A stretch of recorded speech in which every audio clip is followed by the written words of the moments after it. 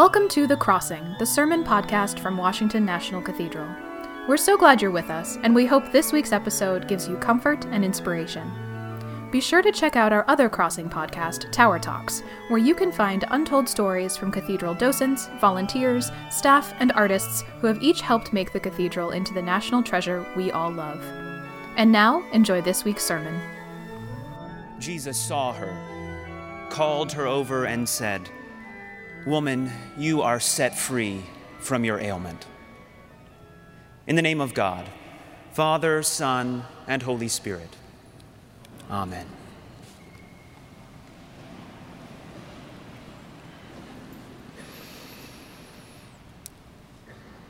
Last month, I had the incredible opportunity to walk a portion of the Camino de Santiago, an ancient network of pilgrimage routes that stretches across Spain, Portugal, and France, all leading to the city of Santiago de Compostela, located in the far northwest of Spain.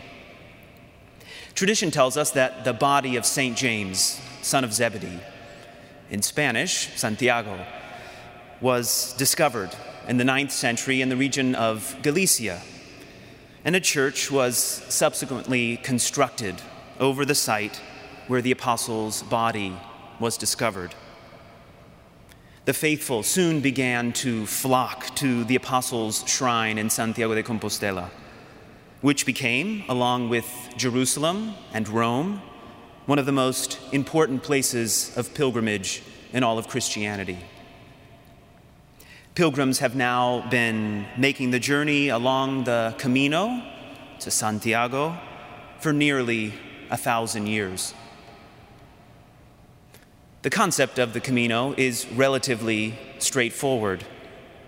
Each day you walk, usually about 12 to 15 miles, stopping in towns along the way to rest for the night before continuing on the next day.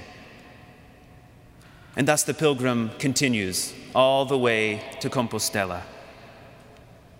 The concept is simple, but the experience is physically and spiritually demanding, and also transformative. Everyone who undertakes it is changed in some way. For the Camino offers abundant lessons to anyone who is willing to listen and pay attention. One fundamental truth that I had to remember every day was that everyone had a reason for walking. No one undertakes such a challenging and admittedly unique experience without a reason. Every day I met fellow pilgrims carrying sorrows, joys, griefs, questions, pains, and longings with them every step of the way. Everyone was, in a sense, searching for a bit of peace, for answers to big questions in their lives, for healing, for a broken heart. Meeting folks along the way reminded me that each one of us, every human being, is a mystery, a wonderfully created child of God who is always much more than anyone will ever fully know or understand, and whose heart and spirit carries much more than anyone can ever see. The Camino invites each pilgrim to recognize this reality, and in turn to be just a bit more gentle, a bit more kind to each person encountered along the way, and indeed beyond, on the continued journey of life. One experience in particular made this reality very clear to me. Along the particular path I walked, up on a mountain near the highest point of the entire route, there stands a very tall iron cross, where pilgrims are invited to place a stone that they have carried with them from home, symbolic of the burdens they carry and seek to lay down. I joined in this ritual, placing my stone at the iron cross and offering a prayer to God. It was a moving moment, but what most stirred my heart was not my tiny stone, but the multitude of others surrounding that large cross on the mountaintop, placed there by all those pilgrims who had gone before. Those stones testified to what only God Almighty could fully know. Hopes, sorrows, yearnings, burdens laid down, and prayers ascending for relief and courage to face the days ahead. Whether walking the pilgrim journey on the Camino or traveling the various journeys of life, we all carry with us much that can feel heavy and weigh us down. The truth, of course, is that you do not have to undertake an experience as involved as a pilgrimage to find relief, though such opportunities are spiritually rich beyond all words. For the truth is, a chief concern of the gospel of Jesus Christ is the freedom offered to those who come to him. And that is the topic I would like for us to consider this morning as we turn our attention to the text before us from Luke's gospel. It tells of Jesus healing a woman in the synagogue on the Sabbath, one of several stories we find in the Gospels in which there is some controversy between Jesus and the religious leaders over the proper observance of Sabbath.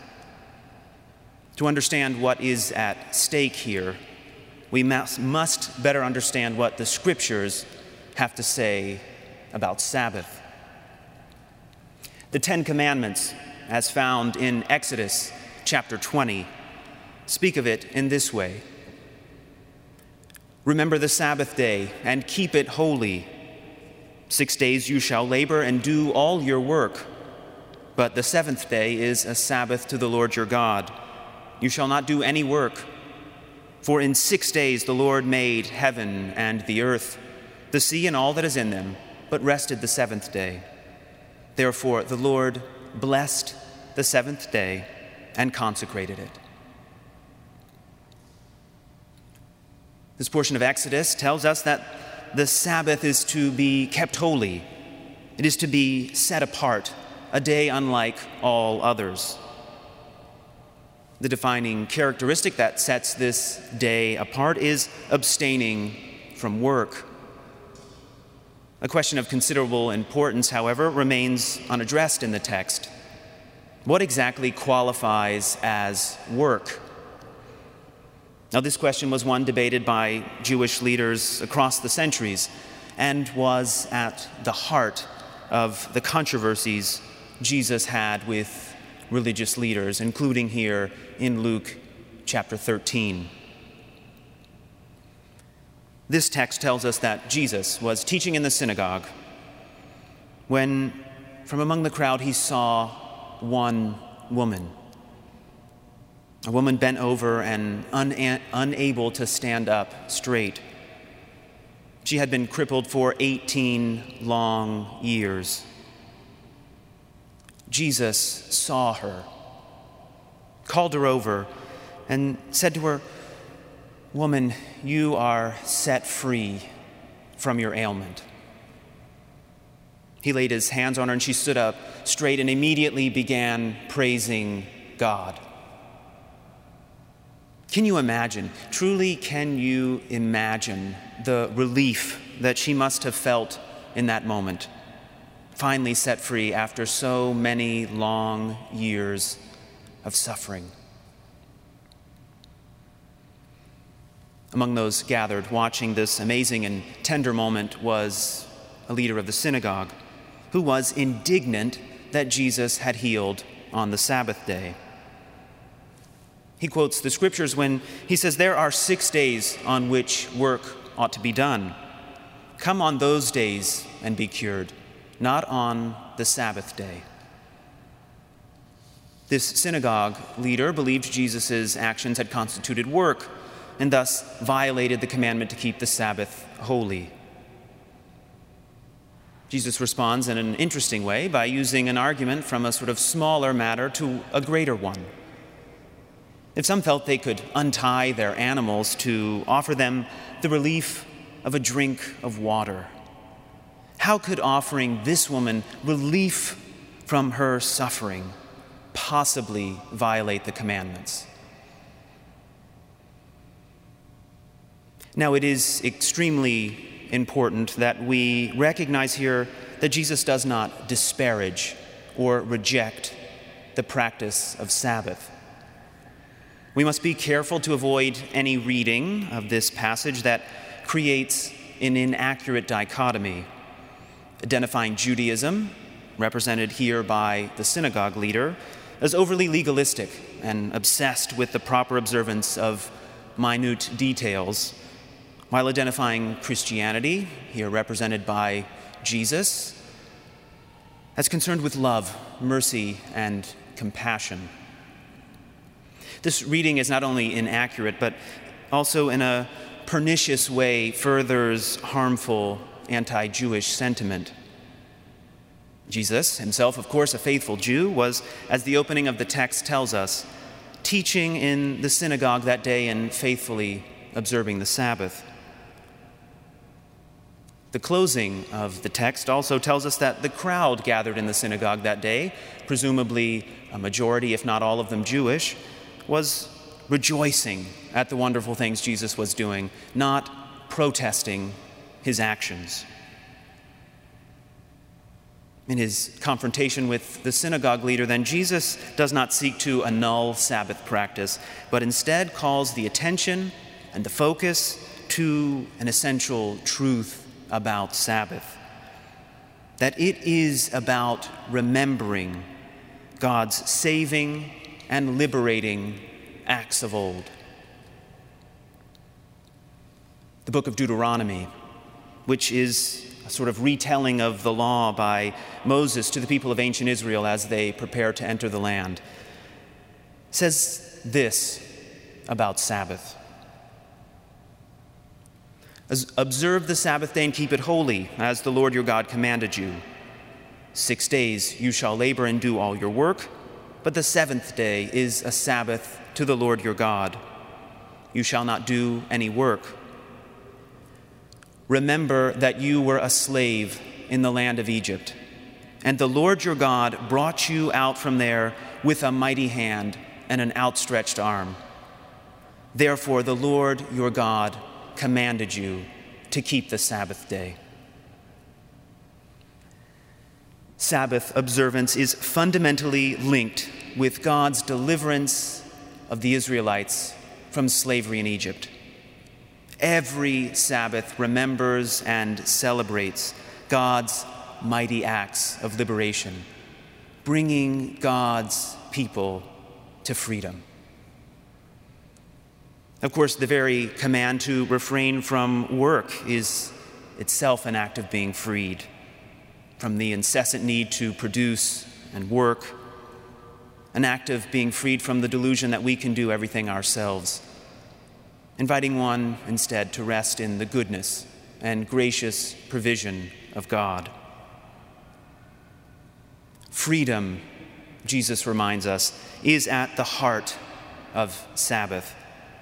And thus his freeing of this woman from her ailment ought not only be permitted on this day, but should be seen as the liberating power of God revealed in their very midst.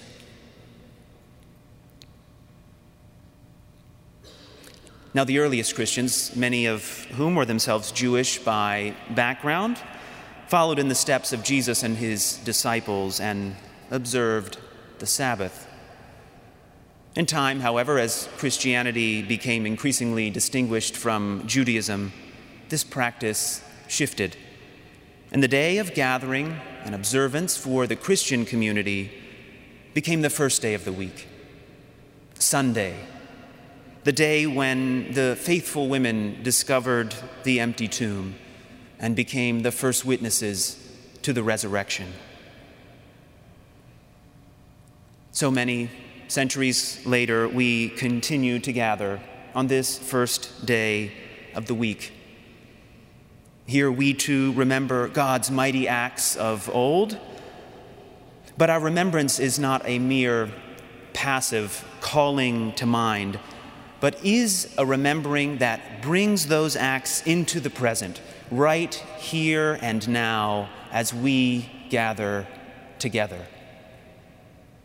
We remember Christ's death and resurrection, his rising from the tomb and defeat of death, and trust that God will raise us to new life this very day as we gather as God's people to hear the sacred story and share in the Eucharistic meal where Christ offers himself to us. We pray to experience that liberating power of God, not just as something from the past, but as a reality here and now for all of us who are wearied by the changes and chances of this fragile life. Our rather bold claim as people of faith is that God actually shows up and does that for us. So hear again this morning these words of Jesus, and trust indeed that they are true for you and for me. Come to me, all you that are weary and are carrying heavy burdens, and I will give you rest. You will be set free. Amen.